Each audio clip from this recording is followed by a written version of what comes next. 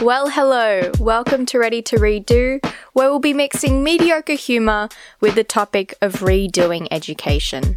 I'm Jo Yang, and in today's episode, we'll be discussing the ever so juicy topic of standardization. Basically how it's not providing the personalized education we need, and how it emphasizes compliance over out-of-the-box thinking.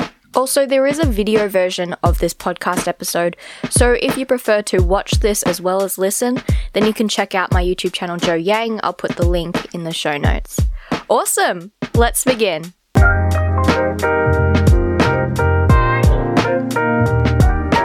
Hey guys, welcome back. So today's topic is about standardization. And if you're thinking, but I don't even remember school being standardized, or how is this relevant to me now? Well, back in school, if you ever felt like you were behind in class and thinking, oh my god, they're going way too quickly, I can't get it, or you were ahead and you were bored in class and thinking, my god, everyone's so slow. To even now, if someone were to ask you, oh, we've got this really difficult problem and do you have any creative ideas on how to solve it? Or just give us your opinion, and you're thinking, do I have to? What are your ideas? All of these are a result of standardization in school. And I think before we go into the problems of standardization and that rabbit hole, let's first have a History 101. I know you didn't ask for it, but I think it's really important to know, where did our system come from and how did we get inspired by them to do what we do today? So first, let's talk about Prussia. Prussia is now what we call modern Germany, and at that time, the Kingdom of Prussia occupied places like Czech Republic, Poland, Russia, hence the name Prussia. Their main spoken language was German, and the reason why I bring them up is because they were one of the first places to make school compulsory. This happened in the 1830s, whereas most places like the UK and I think the US didn't make school compulsory until the 1880s. And so Prussia basically prescribed a national curriculum for each year level, and they proved largely efficient because most people at the time, if they weren't wealthy, they couldn't access education, and so they were illiterate.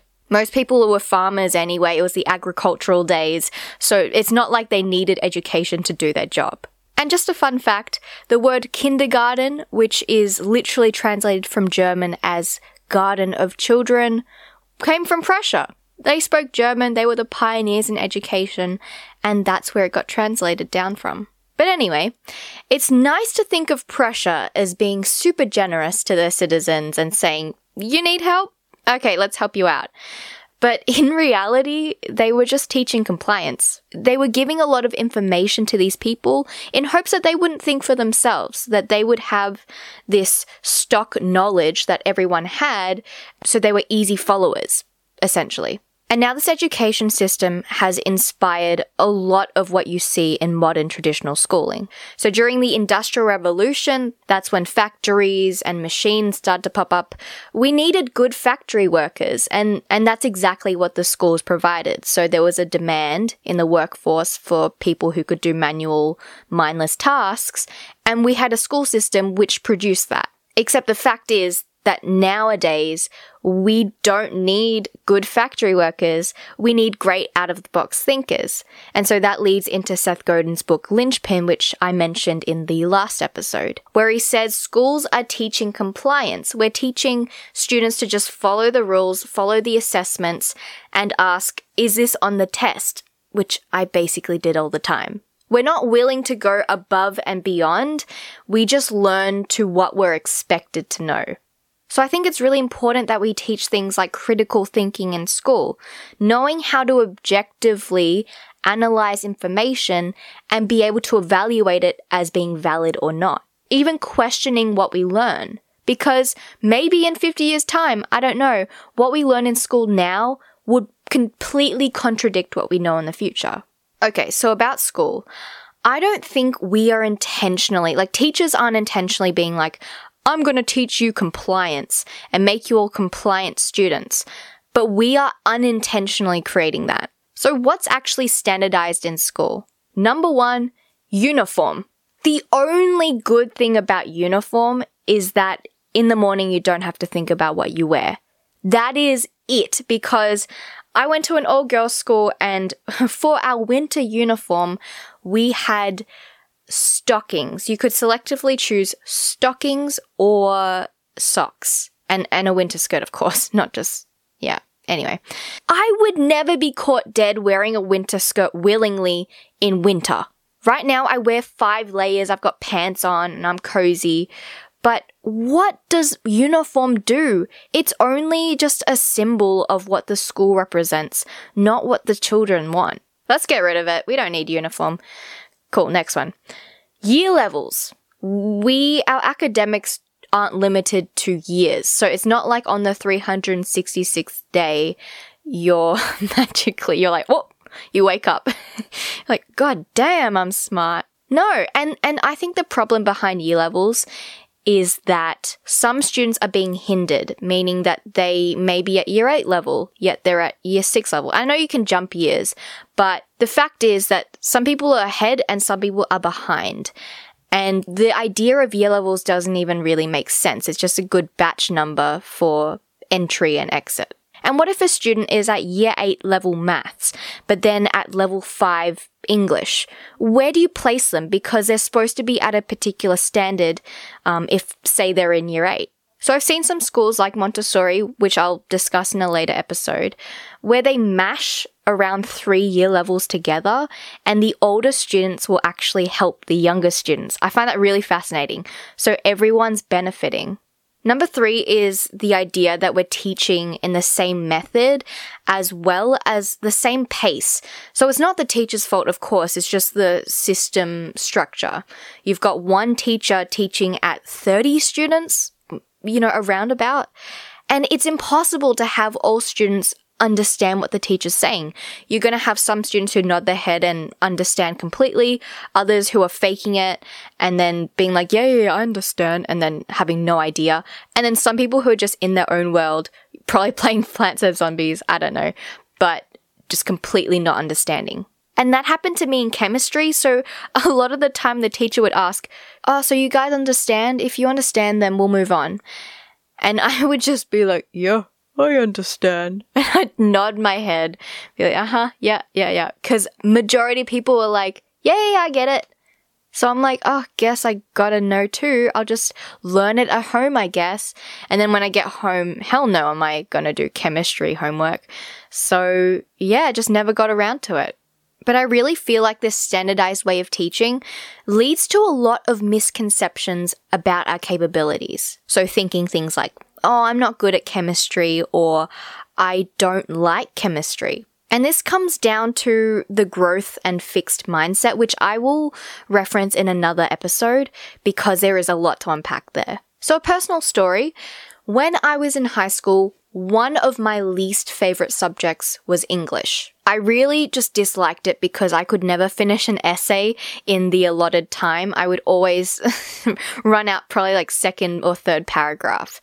And I just thought, I'm not good at English. I don't like English. And then fast forward, no joke, fast forward to a few weeks ago, I dug this up in my old year 6 notepad. And it says, and I quote, I am in year 6 this year. My favorite subjects are English, sport, and art. English. That really surprised me because somehow between year 6 and year 12, I legitimately thought that I wasn't good at English and I hated it. Even though English is English, I just wasn't good at adhering to the criteria in high school. So that's why anytime someone says to me, oh, I'm not good at maths or English, I always reply with, you're good at maths or English, you're just not good at doing school's way of maths and English. You're not good at adhering to their criteria, but that doesn't mean that you're not good at the topic. So a second thing that standardized education is leading to is a lack of self-awareness. So students don't really understand just how best they learn, what sort of methods, whether it's visual or auditory, that they prefer, and also what skills they need to learn in particular, as opposed to what's provided on the curriculum. So I think a solution to this is to have less lecturing. I believe that the teachers can actually teach the theory in a shorter period of time, because then we can give more time to things like open discussion and project work and all the things that are more active. So this allows students to have autonomy in how they manage their time, but also create a more collaborative environment for students to teach other students. And so both students can actually get something out of it. So relating to before, things like tests and criteria are all standardization issues. In tests, you literally just have to regurgitate information. And I remember in uni, lecturers would literally just say, this is on the test. This is not on the test.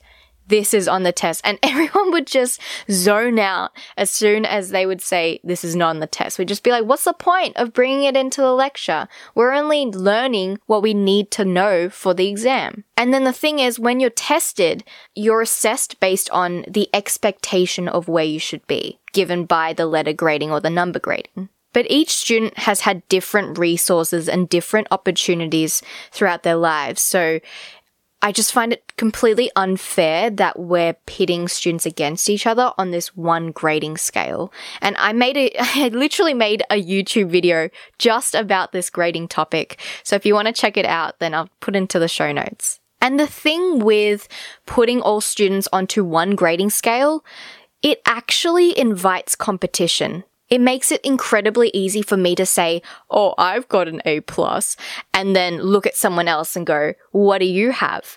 Because we've been graded, we've had the same test, and now we're being graded the same way. But I love what Cassie Ho from Bloglati says.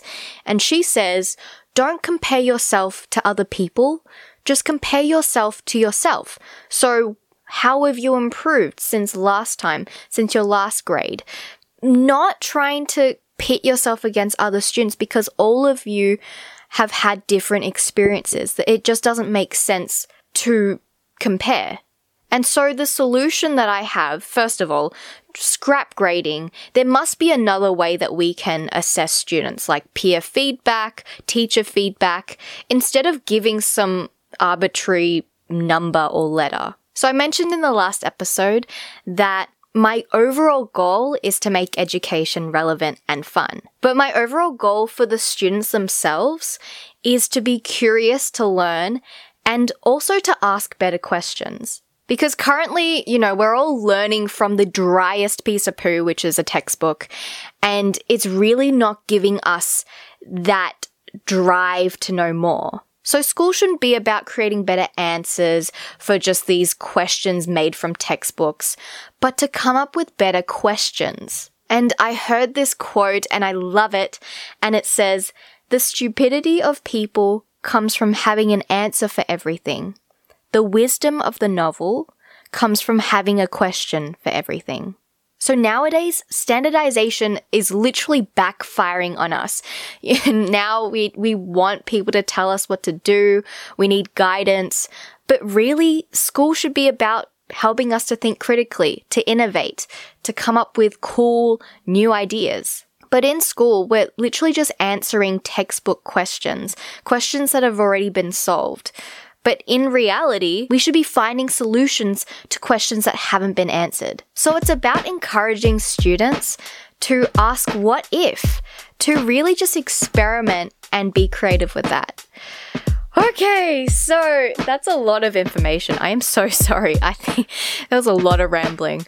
I hope you're still with me. I hope that, you can at least see that standardization is a problem and that we need to fix it. And I'm just going to end with this quote that says, "If you try and accommodate a system to everyone, it will fit no one." See you later.